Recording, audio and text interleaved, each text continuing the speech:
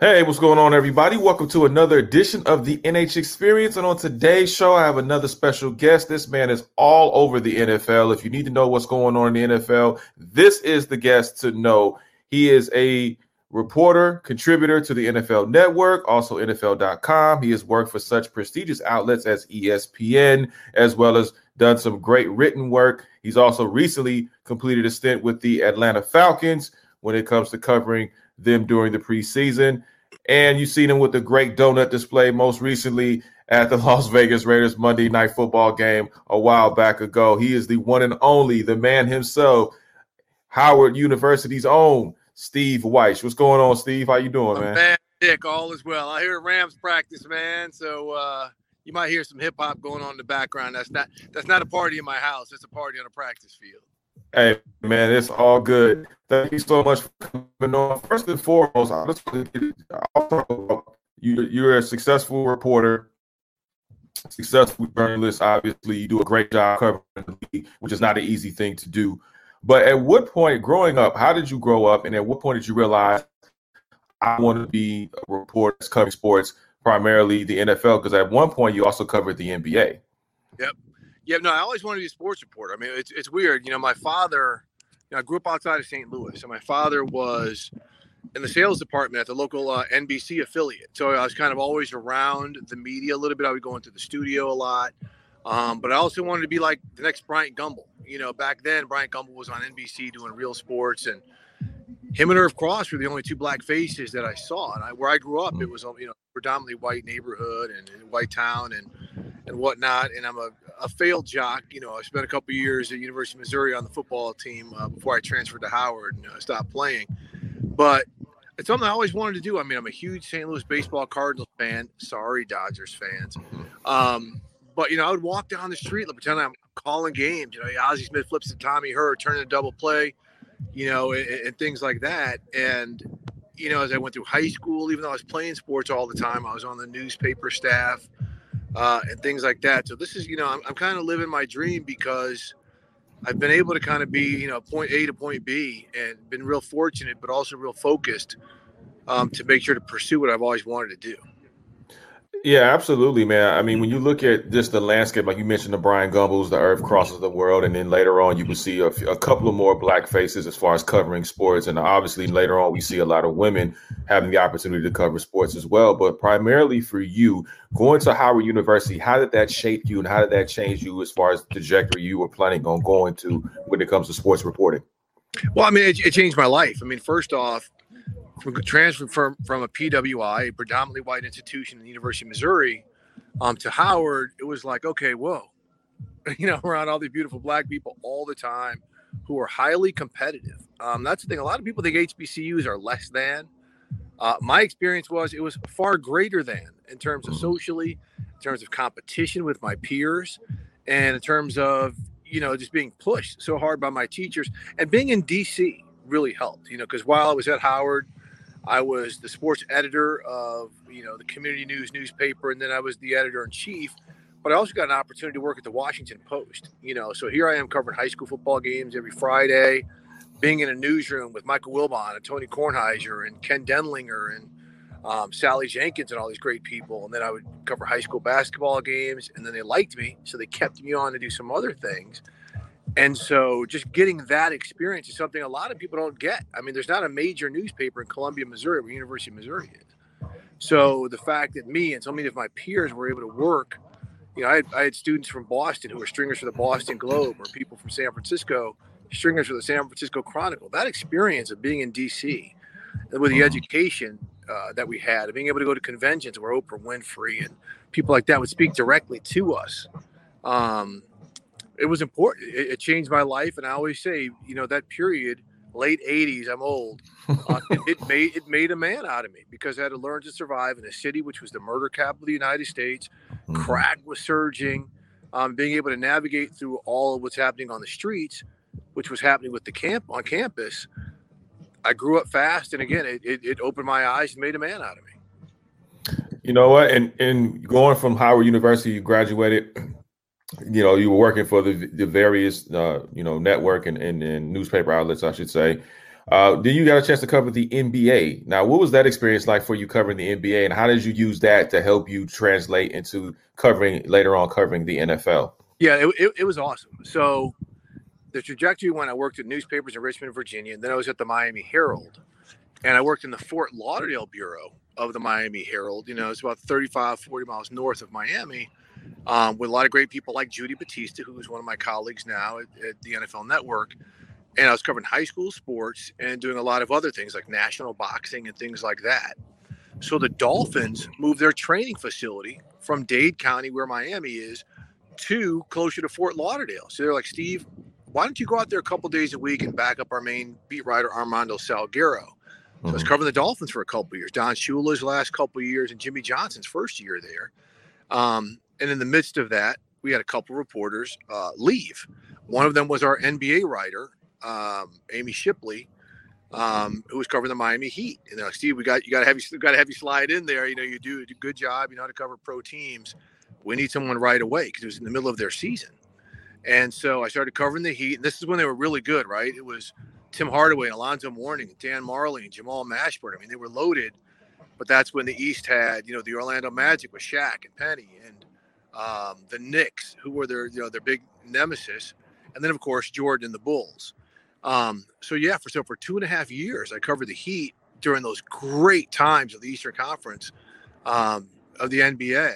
And then the Washington Post called. And they said, we've been tracking you. We want you to come cover the NBA here. And I was like, man, for the Miami Heat, which is always in the playoffs, and the Washington Wizards, which nobody thinks about. Oh, but journalistically, I had to go to the Washington Post. And, that was a big deal because that's when Michael Jordan, came out of retirement to run basketball operations and eventually play for the Wizards. So just understanding the magnitude of that job on a daily basis for a team that no one really cared about, that all of a sudden everyone cared about, was significant. And then in 2004, my old assistant sports editor in Miami said, hey, look, I'm going to Atlanta to start the sports section there. I want you to come work for me. You can come down and cover Georgia Tech basketball, and I'll eventually try to get you on the NFL. I was like, but then some other things were happening, and my wife was like, okay, let's go to Atlanta, see what's up. And ended up covering University of Georgia football for a year, covering a lot of great players, David Pollack, Odell Thurman, Thomas Davis, a lot of those guys. Thomas Brown, now the running backs coach of the LA Rams, covered him. And then the Falcons job came open, and Michael Vick's in 2005. Michael Vick was king. The Falcons were good. Just had to come off an NFC Championship game experience. And then from then on, man, it was, it went through that to the Michael Vick dogfighting trial, to the Bobby Petrino quitting on the team midseason, to all those big stories, eventually having the NFL Network give me a call saying, hey, man, we want you to come work for us. Man, that's fantastic. I got to ask you this, because you were at a really, I would say, pivotal time where the Atlanta Falcons, with the Michael Vick experience, was everything. Like, everybody wanted to be Michael Vick. What was that atmosphere like specifically for you, just being in that space where you see a guy like Michael Vick up close and personal on a day in and day out basis? What was he like, and what was that experience like for you? Well, understand what I just kind of said. I was covering the NBA when Michael Jordan played, right? Then I had to come and cover Michael Jordan as an executive and came back and played in Washington. Nothing will ever eclipse that. The difference with Michael Vick is the NFL had never seen a player like him. A 6-foot quarterback with a laser arm who was the Allen Iverson of the NFL, braids, big baggy white T-shirt, would do the press conferences with the Yankees hat cocked to the side. So the Georgia Dome, I mean, it was like Luda, everybody. I mean, it was pumping. It was a nightclub atmosphere. They were super exciting to watch. So as a reporter, in terms of dealing with the big personality and the big superstar, that was nothing new to me.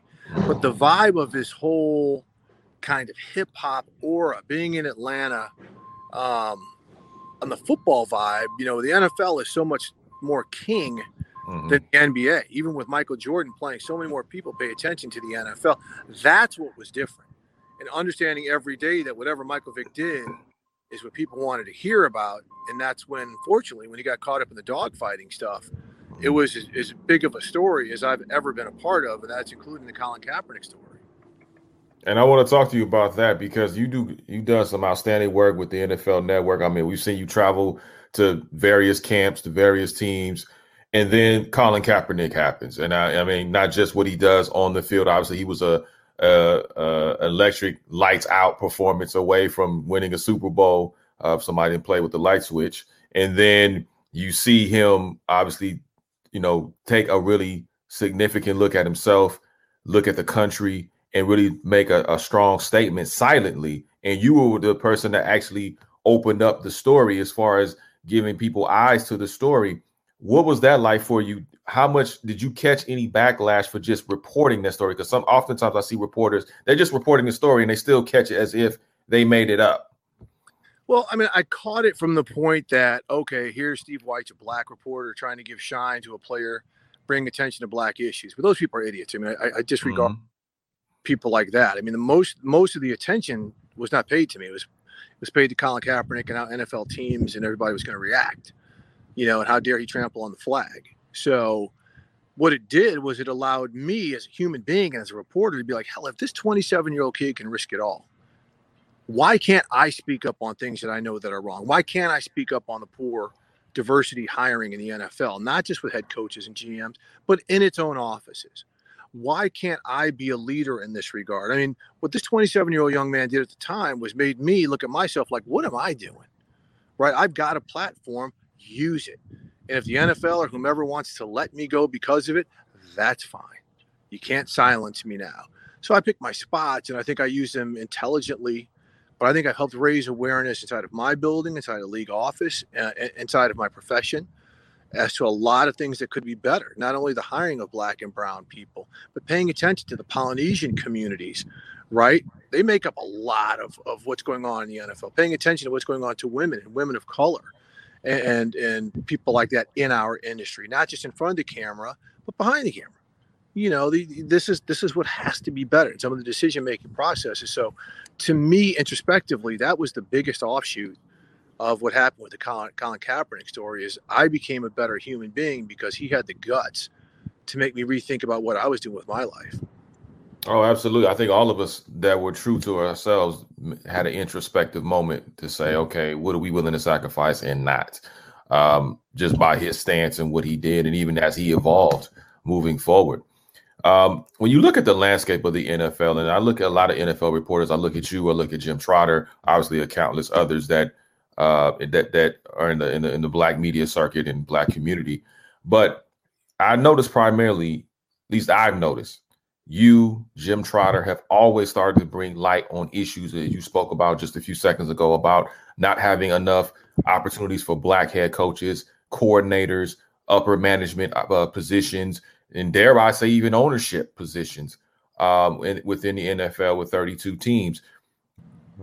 At what point did you realize, okay, I know you talked about the Colin Kaepernick and you did an introspective look at yourself, but what point did you realize, okay, I got to go forward with this and continue to go forward come hell or high water? And then you have a guy like Jim Trotter, who you guys have had great chemistry together. My brother.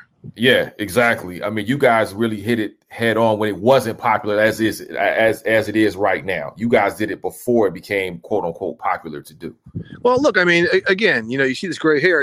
I'm kind of a sage that a lot of younger people in the industry ask questions of and advice of. And I got to tell them. They're like, okay, when do I know when to speak up and this and that? I'm like, you got to be comfortable doing it, but you also have to have kind of the skins on the wall to be able to say it. I've covered this league for a long time. I know a lot of coaches of all ethnicities who kind of respect, my information gathering and when I come into the building and sharing certain things with me. So when I say some things, it's not just necessarily emotional, right? These are a lot of factual based conversations Jim and I have, but we're going to point out it's wrong. Why is Pep Hamilton, the developer of Justin Herbert, his quarterback coach, his rookie season with the Chargers, why can't he get an OC job? Okay, right? He's coaching quarterbacks down with Houston now. Oh, Tyrod Taylor comes out the first game and kills it. Who's a quarterback coach? It's Pep Hamilton, but you're not hearing his name mentioned. So these are things that we're going to continue to try to drive, and Jim and others. And I think Jim and I have given, some of the courage to other people, the Kimberly Martins of the world, to join the Jamel Hills and Kerry Champions and speaking their mind and speaking out on issues. It's not just us. There's a lot of other people. This young woman, Megan Reyes, who's like the social media, spokesperson for a lot of issues, including mental health. I mean, I think a lot of people, it may, you may say, it could be popular to speak on this, but I think it's important as long as you've got the credibility to say some things that carry some weight and some meaning behind it. No, absolutely. I mean, and then let me clarify when I say popular, because all of a sudden now it's kind of the in thing, Right. But before, 5 years ago, when Colin Kaepernick and a few others were talking about it, it was kind of, hands offish. Because people saw Colin Kaepernick lose his career. Yeah, exactly. But when a lot of WNBA players and NBA players who've got guaranteed contracts start joining the chorus, and then you've got other people, the Malcolm Jenkins of the world and Michael Bennett, it's like, okay, you see what's happening now. He's giving people the courage to kind of stick their necks out a little bit. I agree. What would the current Steve Wyche, what advice would he give the young Steve Wyche as he's coming into the industry? Well, the current Steve Wyche, the industry's changed a lot because there was no internet when I came into the industry. But I mean, honestly, would be who you were, continue you were, but know a lot more about things in terms of what's going on in the business, like the digital media world, right? You can't just do TV or writing now. You've got to learn some elements about what's going on in the digital world in terms of how to edit copy, do some of the things you do, Nick. You hustle, you kind of one-man band a lot of the stuff. You've got to have your tentacles out in multimedia world nowadays. That's what I would tell young people. Like, don't just think you're going to show up and do TV, because people are watching stuff on their phones and things like that. Content, yes, but you've got to be very dimensional in what you do. But what I would tell me more as a younger person is not much different. I mean, I think my experiences in my life have really shaped me. Maybe when I was coming out of high school, hit the squat rack and bench press a little bit more, but then I might have actually had a career at Missouri and never gone to Howard. None of this would have ever happened. Now, I got to ask you, Steve, because this is one of the shows that I thoroughly enjoyed. I tuned in every week because you guys kept it 100 all the way through. You guys were solid, you and Jim. When is the podcast coming back? Is it coming back? And if so, when is it coming back? Done. Man, I loved it. Done. What? It's not coming back. Yep. Can't really say too much about it, but, Jim and Thomas Warren, our producer, and I, we love doing it. We gave voices to a lot of people. We carved a lane and an avenue that the NFL and the NFL media has never had. And frankly, it's a shame that we're not coming back, but it's done. It's done. Hopefully Jim and I and Thomas can circle back again in some way, shape, or form due to the powerful stuff that we did with the people that we did it with. But in terms of NFL podcast, save the archives, baby, because it was one and done. Well, you know what? Huddle and Flow is a great podcast. I do hope one day in the near future you guys can be able to pick that back up, because I thought it was something that was much needed in the industry, man. It was much needed in the culture. It was, you guys are riding for the culture for sure. Yeah, absolutely. Absolutely. And that will continue to be the case no matter what. Absolutely. Kind words. Oh, no question. 3 quick questions. I'm going to do a lightning round with you really quick and then let you get on out of here because I know you're busy. So first and foremost, you are on an island by yourself, private island. You can only take 3 albums with you. What would they be and why? Okay, so Ready to Die, because Biggie's that dude. I'm probably going to take the new Whiz Kid, straight from Lagos, which is just absolutely off the chain. The Afrobeat sound is absolutely killer. And then probably the first Leon Bridges LP, just because that's really my lane, that kind of slow bluesy R&B. I'd love to throw a Jill Scott album in there, but those 3 right there, I hit a lot of different genres and a lot of different flows. No, that's probably one of the most diverse lists I have heard on this show as of yet, from the one and only Steve Wyche. Now, the second one I'm going to throw at you is, you have $1 million.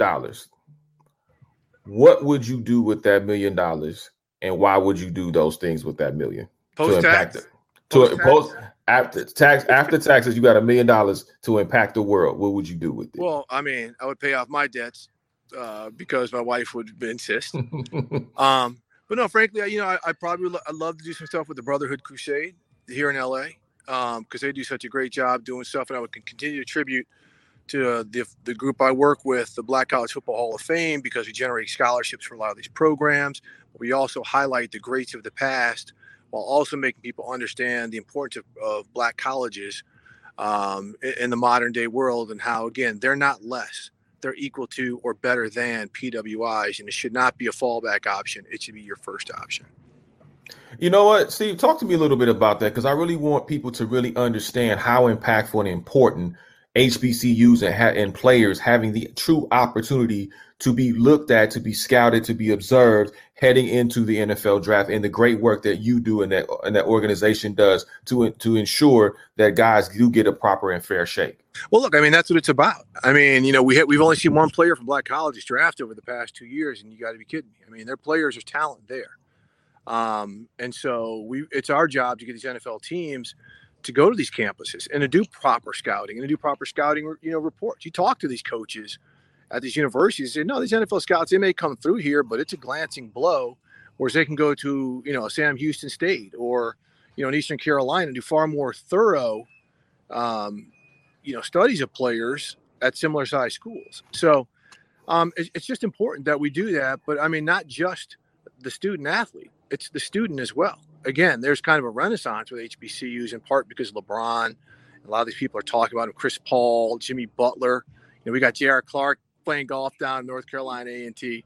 But again, educationally, the vice president of the United States went to Howard. I mean, in my little academic cluster at Howard, just from our journalism school alone, we had myself, Gus Johnson, Stan Verrett, Gus from Fox, Stan Verrett from SportsCenter, Michelle Miller, who's now at CBS. Frederica Whitfield was a year ahead of all of us. But that's just in one cluster. I mean, we can make it out here in this world. Again, I don't see why HBCU should not be a first option instead of a fallback option. If you had 3 places to go in the world, what would they be? Where would they be, rather? Woo! You're killing me right now. Well, wine country somewhere. Okay. It can be in Italy. It can be in Napa. It can be in Solvang. So I'm just going to say wine country somewhere. Jamaica, where my wife is from. And then someplace I have never been, but I am dying to get to, and that's to the motherland. I want to go to Morocco. I want to go to Egypt. I want to go to Ghana, Kenya, South Africa, every place I could possibly go. Fantastic. Lastly, before I let you get on out of here, you've done a fantastic job to represent not only for yourself, but those of us who are in the media space, who are in the culture.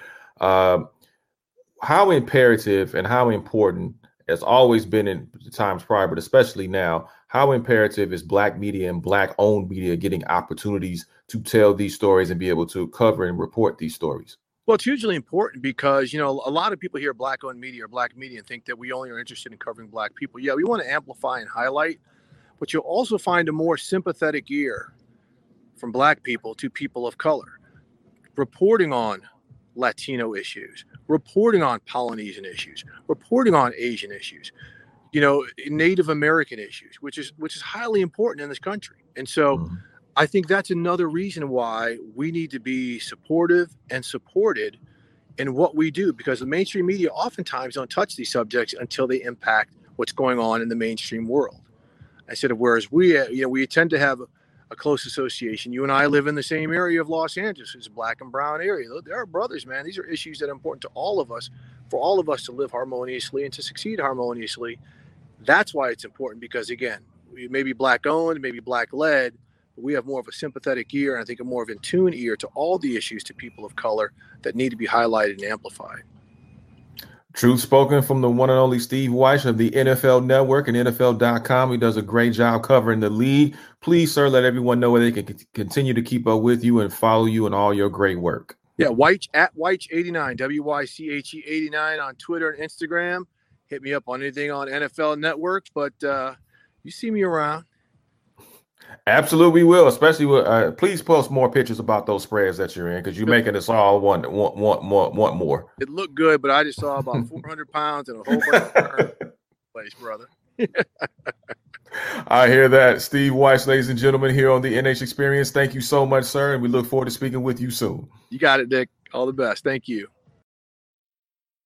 What's going on, everybody? Welcome to another edition of the NH Experience, and I have a very special guest on this edition of the show. He can be seen all over the NFL Network. You can find his great works of creative writing and inside information all over the NFL.com site. He's worked for such outlets as ESPN, the San Diego Union Tribune. He's also reported extensively on player activism and social justice as he continues to do. He does a great job as an NFL insider. So all the information, all the news that comes out, this man definitely has what you need to know. He's also co-authored a book at one time with Cardinals wide receiver Larry Fitzgerald. And you can catch him weekly alongside Steve Wyche on the Huddle and Flow podcast. Love the podcast. It's great if you haven't checked it out. It's available on all streaming platforms. He's also from the West Coast, so we're definitely going to give him love for that. And he's an HBCU graduate of the Howard University. Ladies and gentlemen, help me welcome the one and only Jim Trotter. What's going on, Jim? How you doing? I'm blessed, man. I appreciate you having me, Nick. Oh, thanks for coming on. I know you're a very busy man, especially with the playoffs that are upon us right now. So I want to get into a little bit before we all know the great work that you've done and continue to do. But I want to take a step back a little bit. And at what point did you discover that you wanted to be on this journey of media and being in the circle of reporting? And then at what point did you realize, okay, the NFL is the lane that I want to definitely cover and be a part of and really get into the trenches of developing myself as a reporter, or yourself rather as a reporter? I honestly, I kind of knew in high school that this was an avenue I wanted to pursue. The only issue was at that time, obviously I was playing on teams, ball, baseball, those sorts of things. And you can't write on your team. And so I never journaled in high school, but the minute I graduated, I decided when I got to college, now I can go pursue it. And so from day one, that was kind of the track that I was on. What's interesting, initially, I had no interest in covering the NFL. I was at the San Diego Union Tribune. I had worked my way up from high writer to being our NBA writer. And obviously, in San Diego, we didn't have, or we don't have an NBA team. But what we do, or what we did at that time, is we would cover the LA teams, the Clippers and the Lakers, and then we would cover the playoffs and whatnot. So I really started to enjoy that after a couple of years. And so one year they said, hey, we want you to back up the Chargers for a year. And I was like, cool, because, it really didn't interfere with my NBA work. And then the next year they were like, we want you to be the beat writer. And I was like, I'm not so sure I'll do this. And the truth is, it was Nick Canepa, a columnist with the San Diego Union Tribune, who said to me, you really ought to give this a second thought. The Chargers are the number one beat, not only in the sports department, but you could make the case at the paper. Or there's a lot of ability on it. There's a lot of responsibility with it, all those sorts of things. And so I decided, okay, I'll do it. And ultimately, it's the best decision I ever made from the standpoint that the NFL life fits so perfectly with a family life. Meaning, for instance, with baseball, you're not on the road, weeks at a time. With the NBA, it would be sort of the same thing if you were doing that and actually traveling. With football, I could be home pretty much Monday through Friday and only have to travel on the weekend. So from a family standpoint and then from a work standpoint, it turned out to be the perfect decision. It's interesting that you said that, because everybody thinks, and I'm glad you brought some clarity to that, because you actually were an NBA writer, which is interesting because everybody knows you for the NFL. So the Right. fact that you made this move and you made that decision that pretty much changed the course of your life, I find that very interesting. And I'm glad you were able to expose that, because I think a lot of young people who are trying to figure out what lane they want to travel in as far as the media circuit goes, one decision can change your life. And people that are watching. I love the NBA, so I was enjoying it. But to be clear, I don't want to put myself in that lane with those guys who actually covered on a daily basis. I was like in and out. When the Lakers would have a home game, or the Clippers, or if I was doing a feature, I would go up. But I wasn't doing it every day, and I wasn't traveling every day. So it was like I was an NBA writer, but I wasn't an NBA writer, if that makes sense. Gotcha. But what I loved about the NBA was that every day there was a different story. If you're covering games, every game is unique to itself, and you could have a different protagonist. You could have a different topic that you want to focus on, whatever it may be. Whereas with football, at times I found it kind of mundane because, especially if you have a bad team, you get to the middle of the season, like I remember one year, Chargers started out 0-11. And by the time it got to 11, it was I don't want to say fun, but it was interesting because then the question was, are they going to go 0-16? And but if 3-8, and by Wednesday of that week, maybe Thursday, you kind of said all you want to see, and yet you still got a few more days to go there to fill in copy. So that's what I loved about the NBA is sort of the immediacy of it, the opportunity to have different storylines every night. With the NFL, it's like, man, can we just get to the game? Mm-hmm. Howard University.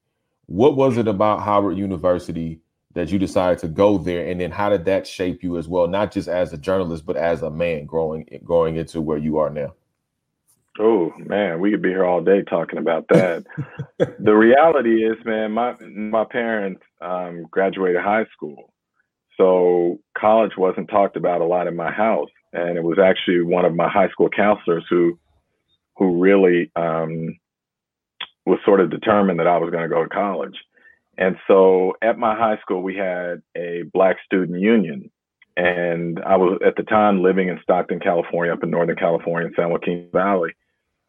And they were having a state BSU, Black Student Union convention, and it was held on the UCLA campus. And the forums was on historically Black colleges and universities. I knew nothing about, again, because my parents hadn't gone to college. Like I said, they hadn't even graduated high school at that time. So I sat in on the forum and I was like, man, this just sounds, and one of the schools that was up, on the dais was a representative from Howard. So I was like, and again, this is the spring of, when I'm getting ready to graduate in less than a month or two. I'm like, I want to go there. So I applied and I got accepted, but I didn't have the money to go. So I said, okay. So I ended up going to what was then Cal State Hayward, which is now Cal State East Bay, and said, I'm just going to get my general ed courses out of the way, try and save some money, and then transfer. And so that's what I did. I spent 2 years at Cal State Hayward. I transferred back to Howard. Many of my credits transferred.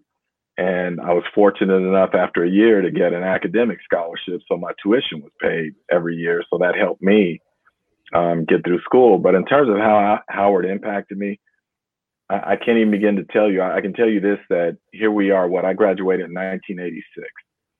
So we're almost, 40 years later, whatever. I can't do math. I'm terrible at math. But anyway, almost 4 decades later. And if I had to do it over again, I would do it again. The thing when I got on that campus, I had gone to predominantly white high schools. I'd gone to Cal State East Bay.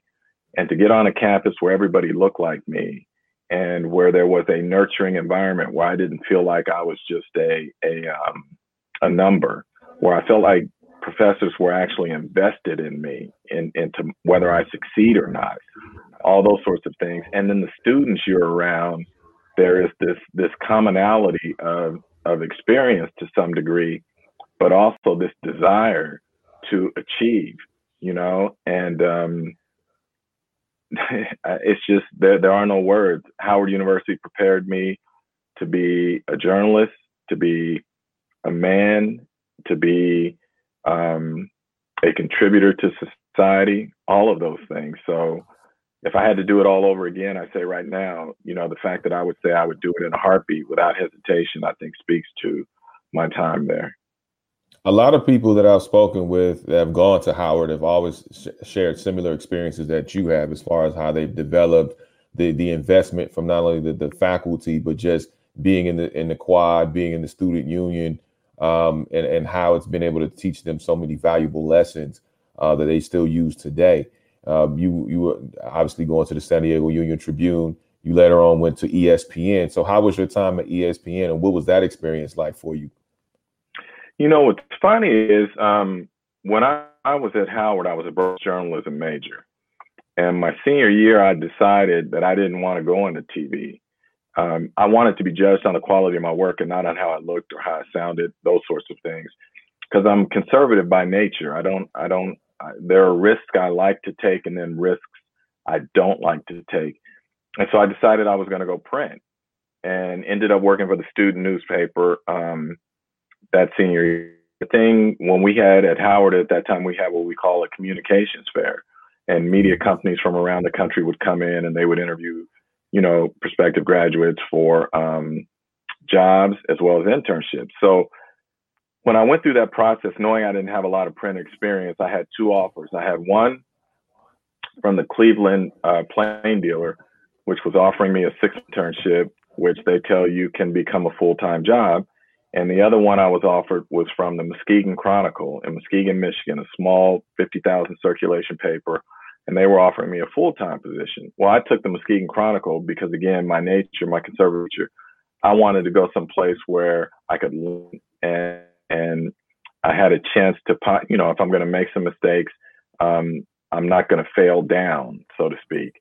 And that's what I got there. I got a chance to do a lot of different things and to learn, start to my craft. So anyway, I'm telling you that as a patient. So I was there for like 10 months, and I went to the Morning News Tribune in Tacoma, Washington, again as a high school writer, did my thing there, and I get a call there was an editor from the San Diego Union who came up to interview at our paper in Tacoma.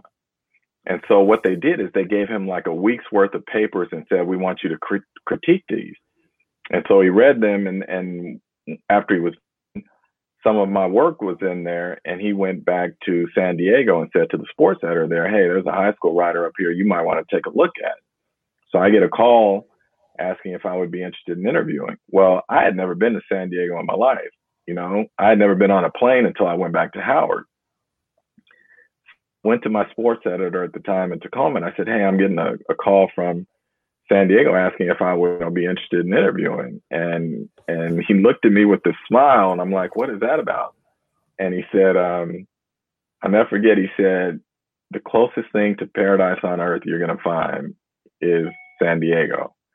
And I was like, really? I'm like, okay. So I go down, I interview, and then I see what he's talking about in terms of the ocean and the climate and all of that. So cool, I'm there. Well, I was there 18 years working my way up, and actually thought I was going to retire there, and had kind of, I had my kids, everything else. So I'm like, I'm good. And then Sports Illustrated had nothing. And as you know, Sports Illustrated is like the beacon when it comes to magazine writing for sports writing, or really any writing. And I had never even once considered ever working there. And when this opportunity came up, it was like, well, you never know unless you take the chance. So I remember I reached out to them and ended up getting an interview. Long story short, get the job, and didn't feel like I measured up with the folks there. Because, these are people I had been reading for some time, and the best of the best. And there was that transition when I was there. It's not unlike a football coach, when you're a first-time head coach and you get into a place and all of a sudden maybe you start to doubt yourself a little bit when things don't go right off the bat. And that was a little bit of me at Sports Illustrated, where, there weren't a lot of people who looked like me. I'm working remotely. I didn't feel like I had sort of a mentor and advocate, and that's not to say that anyone was against me or anything. Sometimes stuff you get in your own head. You think about stuff too much, and you create scenarios that aren't there.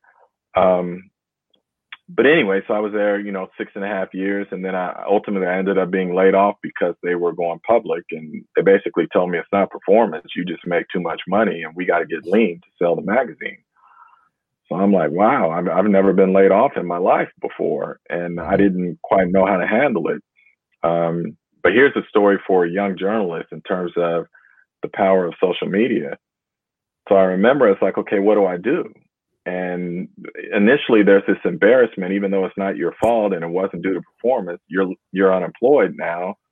How do you handle it? You don't want people to know, but you do want people to know so that you can get, try and get the next job. So I reached out to a few people at different media outlets, said, hey, I just got let go. I'm looking for something. And the beauty of it for me was within 3 hours, I knew I was going to be fine because I had 4 places that said bring you in. We want to interview you. And ESPN was one of those places.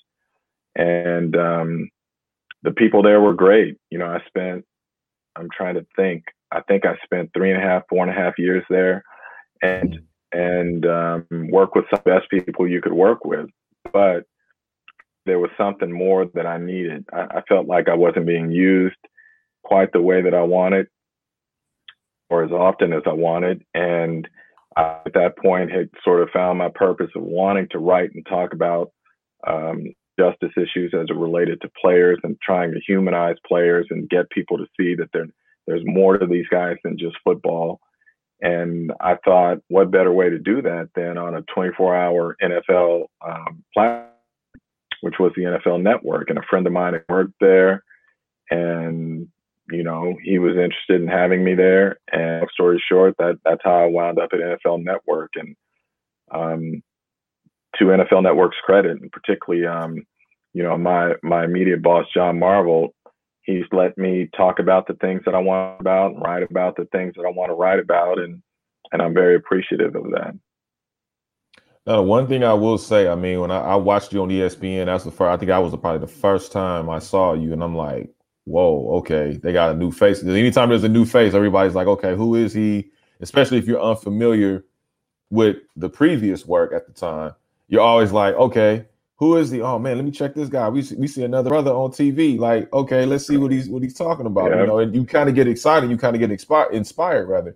And you talk about humanizing the players, and I think that's almost sometimes could be a lost art, because a lot of times we're so focused on stats and whose player is the flashiest and who's the most popular. But you really do an outstanding job humanizing the players. How much did you receive any type of I don't want to say pushback, but any type of resistance when you first started out to say, hey, I want to talk about social justice issues that pertain to my community, pertain to players that look like me? Was there any type of pushback, or did you get full support when you initiated that movement? Oh, there's always a little, or at least initially there was some. Remember, that was after Colin took a knee. It wasn't too long after. It was a whole stick to sports crowd. And we saw how that was impacting media outlets, and ESPN was not immune from that. And there were mandates from up above that, you know, let's try and focus on sport, limit our social media activity as it related to social activism and all those sorts of things. And, you know, one thing I try and pride myself on is that, look, I'm going to say what I have to say, but hopefully I'm going to say it in a way that's professional and not gratuitous or out of line or those things. And I think for the most part, I do a pretty good job with that. I'm human, so I have my moments where my emotions get me a little bit. But, you know, at ESPN, one of the things I found that, you know, there was one in particular who, you know, a couple of different times said to me, you know, I think you crossed the line, and I disagreed with him and said, I don't think I crossed the line. And, you know, and that was at a time where they were suspending folks and whatnot. And so I really thought there might be a point there I would suspend it. And if I had been, I would have been comfortable with it, because I felt like I didn't do anything wrong. And I felt like I was saying what everyone else was thinking or willing to say, for fear that there might be consequences behind it. And so, yeah, there was some of that. And even now, you know, no matter where you are, people get a little uncomfortable when you start going down that road. But again, I try very hard not to just beat people over the head, but to try and shine a light on issues in a way that hopefully will make you think a little bit and just say, you know, this isn't right, or we need to have a deeper discussion about this. I know you talked about being at ESPN and your time there had ended, but I know you were also very high up when it came to the Pro Football Writers, of America, when you were doing a lot of great work with that. And then once you went to the NFL Network, you were told, hey, I can no longer be a part of the Pro Football Writers Association, which I thought was incredibly mind-boggling, because I thought you would want somebody who's actually inside the league that knows the ins and outs to give some insight on what to do moving forward. How did that affect you? And how were you able to move on from that? Because I mean, I can't imagine how that would affect me, especially with all the hard work that you put in. No, I appreciate it. I'm not gonna lie to you. That one hurt a little bit because I was fighting for us, meaning journalists. I was fighting for access. I was fighting for diversity and inclusion.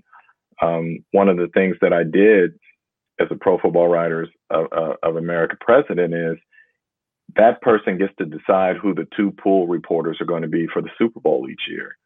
And so traditionally it has been two males who cover it, typically longstanding NFL writers, and which is fine. But I said when I came in, you know what? I want to give an opportunity to those who haven't had a chance. So I said, I want two women to be the pool report first year. And we ended up going with Nikki, who's now at the Washington Post at the time. I think she was working for the Denver Post. No, I can't remember if it was the Denver Post or Rocky Mountain News, one of the two. But, and, you know, I just felt that it was important for young women to see that there are opportunities for them in this field of NFL writing, and, you know, because I believe representation matters. And so one of the things I was fighting for or pushing to do in my second year was to develop a relationship with women's sports organizations to bring in more women to the organization and whatnot. So when they told me that I couldn't be president anymore because I was now working, I was now an NFL employee, I was hurt. I was disappointed because I was fighting for the same thing that they're fighting for. And the irony of it is, I don't get any more favorable access because I'm at the network than I did when I was at ESPN. In fact, the access may have been better at ESPN. So it's kind of ironic that, you know, I would be kicked out because of that. When again, all I was trying to do was continue to fight for everything that every other writer and media person was fighting for. Absolutely. I think what gets lost sometimes, and I mean, I've only been doing this for about 11 years, and I've been in various locker rooms. I've been in various media press boxes, as you have, of course. But the one thing that I've seen that's pretty much decreased has been the availability of Black journalists, especially Black-owned media journalists who have decided to go the independent route, not necessarily be connected to a major. How important in today's society with everything that's going on? And we know this week with the whole influx of these, what I call domestic terrorists that entered our U.S. Capitol building. How important is Black media in today's society in your estimation? Oh, I think to the period of all kinds is important. You know, and when we're diversity, I mean diversity of thought too. Not all Black people think the same. Not all white people think the same. Not all Asian people think the same. So for me, diversity on all levels is important. But as we talk specifically to race, look, we have a locker room that's 70% Black in terms of the players. We have some shared experiences, which is not to say that we all grew up the same way, but being a Black man in America, there are some shared experiences there. Diversity of all types matter to me, not just race. No, I think you brought an incredible point. I think diversity of thought, I think that needs to be explored more as well, because I agree. I think we all don't think the same, no matter what color or gender you happen to be. But I also noticed that there are a lot more opportunities for those that don't look like us, or get more chances for those that don't look like us. And we have to prove ourselves 2 to 3 times more. But I'm going to say this to you, Nick, and I'm including myself in this here because I've written about it. One of the things we have to understand is, particularly when we're young, those get involved. And we want to be the person in front of the camera. We want to be the person with our picture in the newspaper on a call, all sorts of things. Because there's a lot of ego gratification and things that come with that. But the reality is the real power are the people you don't see.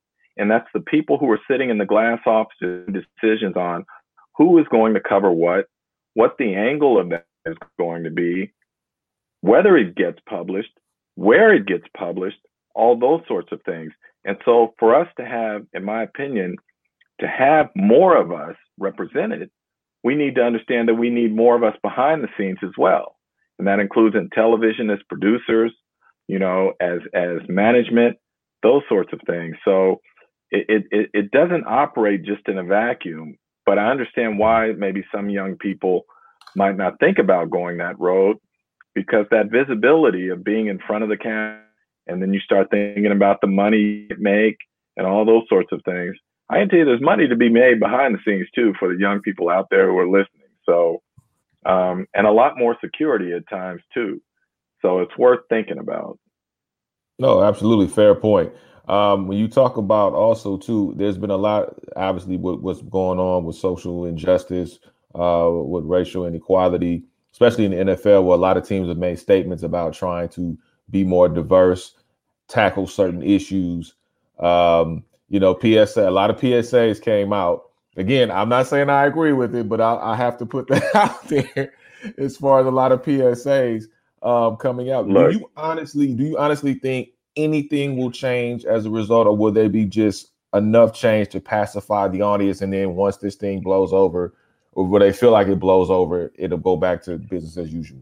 The players and the owners, the players in the NFL through Inspire Change, the partnership between the Players Coalition and the NFL, they're doing the work outside in terms of trying to better things in players' communities and whatnot.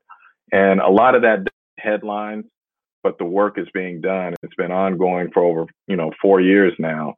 So are we seeing a change? I would say yes, but maybe not the type that's drawing the big headlines. When the players, with the backing of the league, can get voter reform where former felons are now able to vote, some for the first time, including Michael Vick, that's huge. That's something that helps change, that can lead to change, because I'm a firm believer that for change to really happen, it has to happen legislatively, because all that other stuff, if you don't have it in writing, as they say, it doesn't really matter. When we're talking about football itself, look, I've said this before and I will say it again. The diversity in the NFL is not about, as it relates to coaches and general managers, is not a league problem, is not a league office problem. It is an ownership problem, because owners are the ones who do the hiring. Okay. So the league office has tried to do everything it can to level this playing field, including, in my opinion, going the absurd step of trying to incentivize the process of hiring a minority coach. And I always say, if you have to incentivize something for someone to do the right thing, you've already done the wrong thing. That's what I believe. It doesn't make me right. It's just what I believe. Where I think the NFL can do better is that when you look at the league office, top 12 executives coming into the season, there were only 2 people of color. When you look at each of the 32 clubs, look at their executive hierarchy. Many of them might have one, if none, people of color. When we had Arthur Blank on the podcast, Arthur Blank was talking about the importance of diversity and inclusion, and I had to remind him, when I went on your team website this morning, of your top 19 executives, there was only 1 person of color. That's not someone who, at least to that point, whose words match their actions. So that's one of the things I've tried to do in the role that I'm in now, is just say to people, look, words are no longer good enough. You're going to be judged on your actions. And I'm not afraid to have that discussion with you, about why your actions don't match your words. And it makes people uncomfortable. And sometimes it probably gets me into trouble. But as John Lewis would say, the late John Lewis would say, it's good trouble.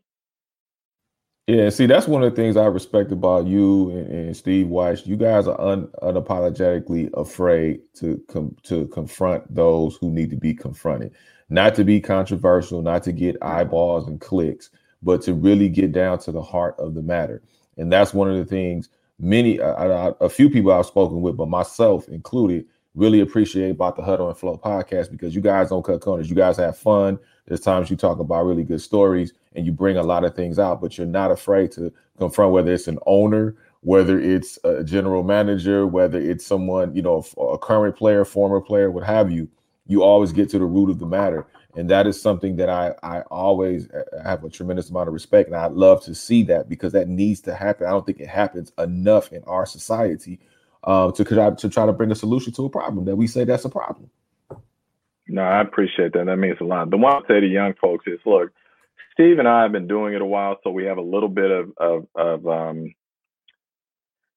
credibility on it, so to speak, built up. When we talk to the other thing I would say to young folks who are coming into business and doing it, the one thing you don't want to do is simply attack people.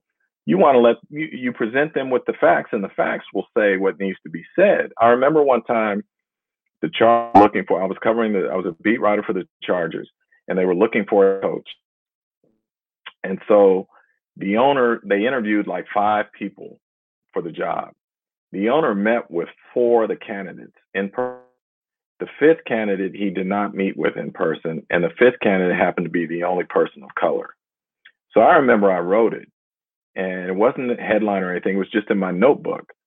And I'll never forget the team calling my boss and even going above the sports editor to the editor of the paper because it was upset, essentially saying I was calling them racist. And my point was, I'm not calling them anything. I'm just presenting the facts. I don't need to say anything. And that's why my paper stood behind me on it. And there was no issue. I'm not calling you anything. You must, there's a saying that a wounded dog yelps loudest. So clearly I must have touched a nerve. But the fact that you would treat the one person of color differently than you treated the 4 other candidates who were all non-Black, I don't have to say anything. You have to answer for that. So that's what I'm saying. Gone out and written and said, man, this racist team or whatever. Now I've made myself the story. And that's the thing as a journalist you want to do. You just want to let the, speak for themselves unless you're a columnist, and that's a totally different thing. Absolutely. Hit dog, gon' holler.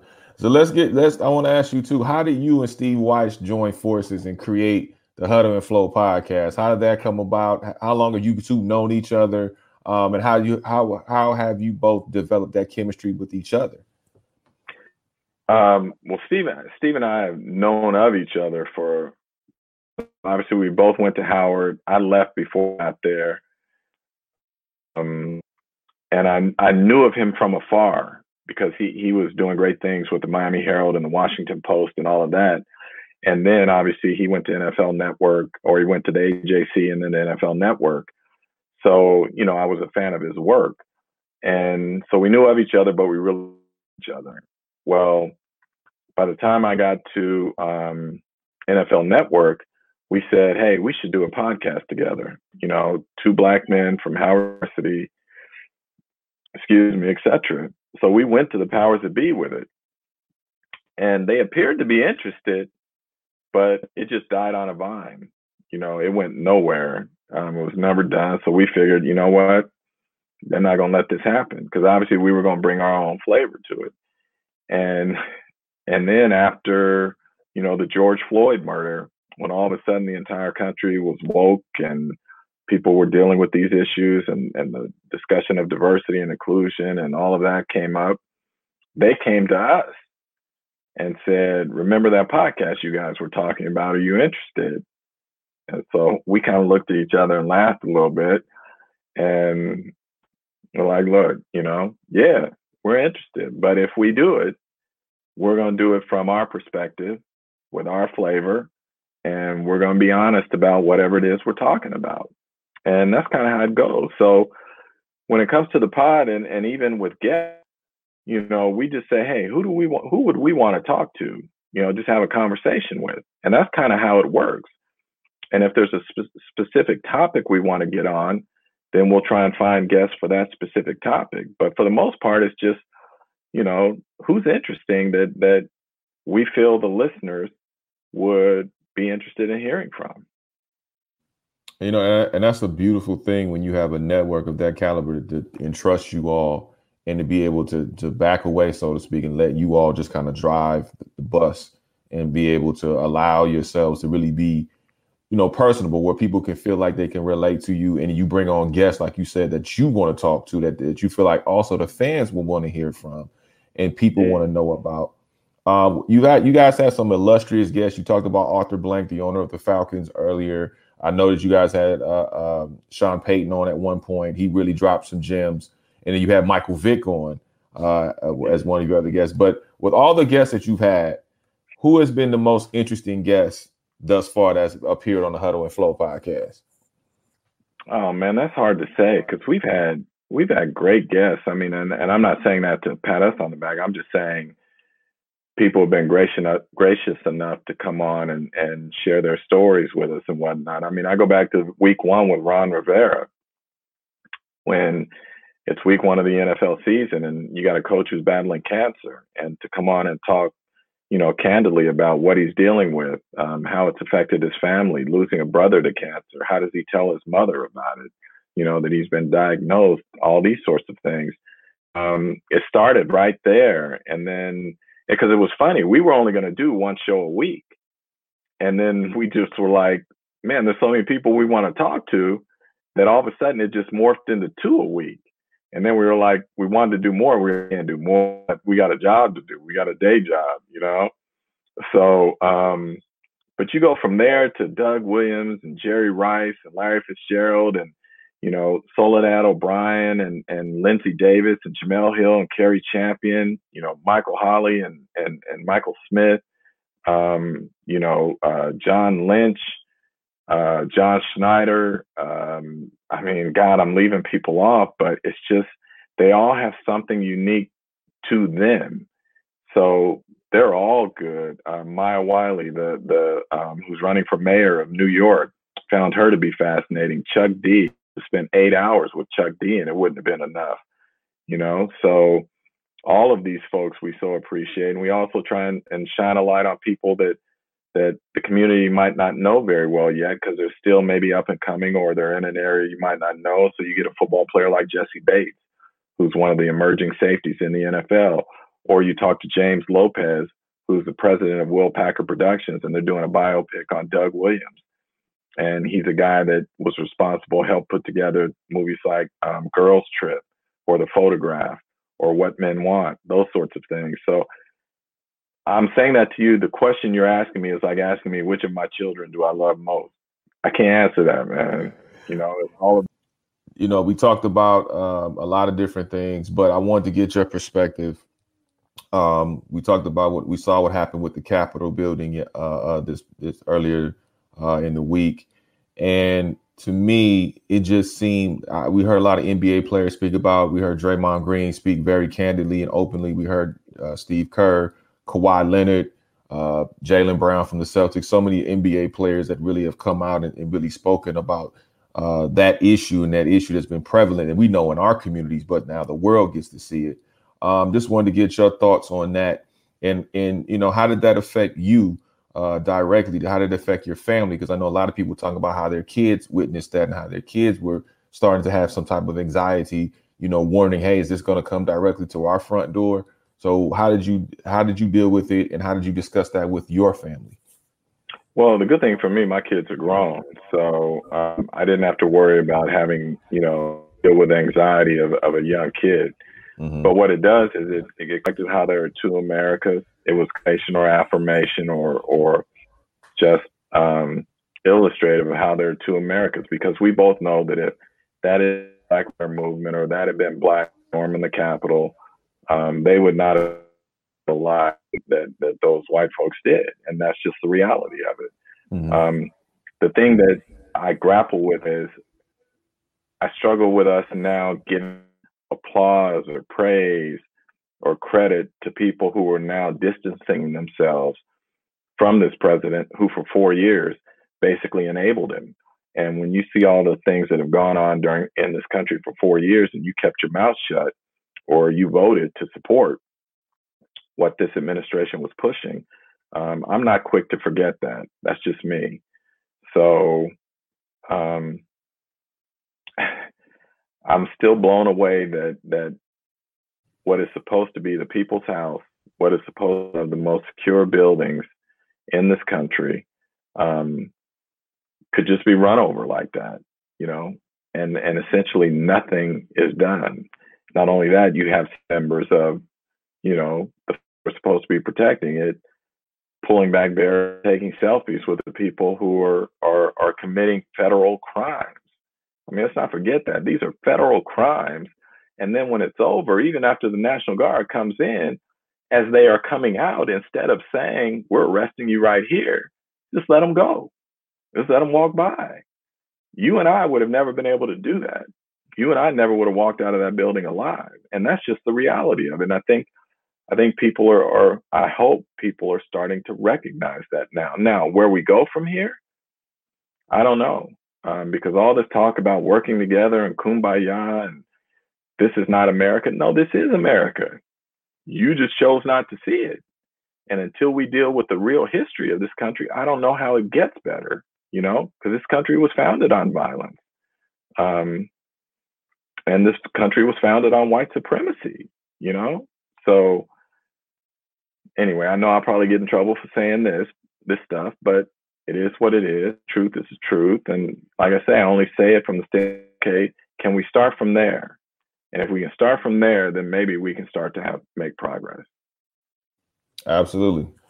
Want to get your last take on who's going to be playing in Tampa Bay in February, Super Bowl? What teams do you have in there? Who do you see? Who do you like? What are your thoughts and predictions on that? Boy, I think it's playing as well as any team in the league right now, and who thought Green Bay was going to take a step back this year, because the one thing that we saw last year is that when the Packers run into physical clubs, they tend to lose. I mean, to be quite frank, the 49ers beat up on them twice last year. They basically out-physicaled them. And so when I see what Green Bay did to Tennessee, and I see the way that this offense now is clicking and the way the defense playing, a tough out, and that's why I'm fascinated to see what's going to happen there. I'm sorry, who's in the finals? If I had to choose right now, I mean, the obvious ones you would say is Kansas City and Green Bay, the two number one seeds. But weird things always happen in the playoffs. So, yeah, definitely. Real quick, 30 seconds. Who do the Chargers pick as the next head coach? I have no idea. Don't know. Hey, you know what? Your guess is good as mine, sir. You are the great NFL insider. Thank you so much, the one and only Jim Trotter. Appreciate your time and gracious enough to join us here on the NH Experience. Please let everyone know where they can continue to keep up and follow you with all your great work, sir. I appreciate that. I'm on NFL.com, social media, excuse me, Jim Trotter _NFL. And that's about it, man. I just try to stay under the radar and do my thing. And, hopefully people respect it. And that's all I can ask for. Absolutely. Well, you know what? Your work is definitely respected. You're respected as a person. Definitely inspiring to our community, man. So thank you so much for pushing the culture forward, for doing what you do on your end, and really just opening eyeballs to things that need to be open, eyeballs that need to be open and eardrums that need to be open to listen. So thank you for all of your work and your time. I appreciate you. It means a lot. Talk to you soon, sir. I'm sure I'll see you sometime around the press box areas. Let's hope, man. Let's get this pandemic in control. We can all get back out and do what we love to do, because this is killing me, man. Truly. This will be the first Super Bowl I've missed, I think, since '98, because I'm just not going. I'm not putting myself in harm's way. Yeah, I said the same thing. I understand. Yeah. I'm zoomed out. No, they were like, you can go to the Super Bowl. I said, for what? To sit in a hotel room and do Zoom calls with the players in a state that doesn't even recognize COVID? I'm like, no. Yeah, I'll do it from my couch, man. So there you go. House shoes on and on. Anyway, there you go. Thanks, Jim. We'll talk to you soon. All right, bro. Have a good one. You too. Thank you.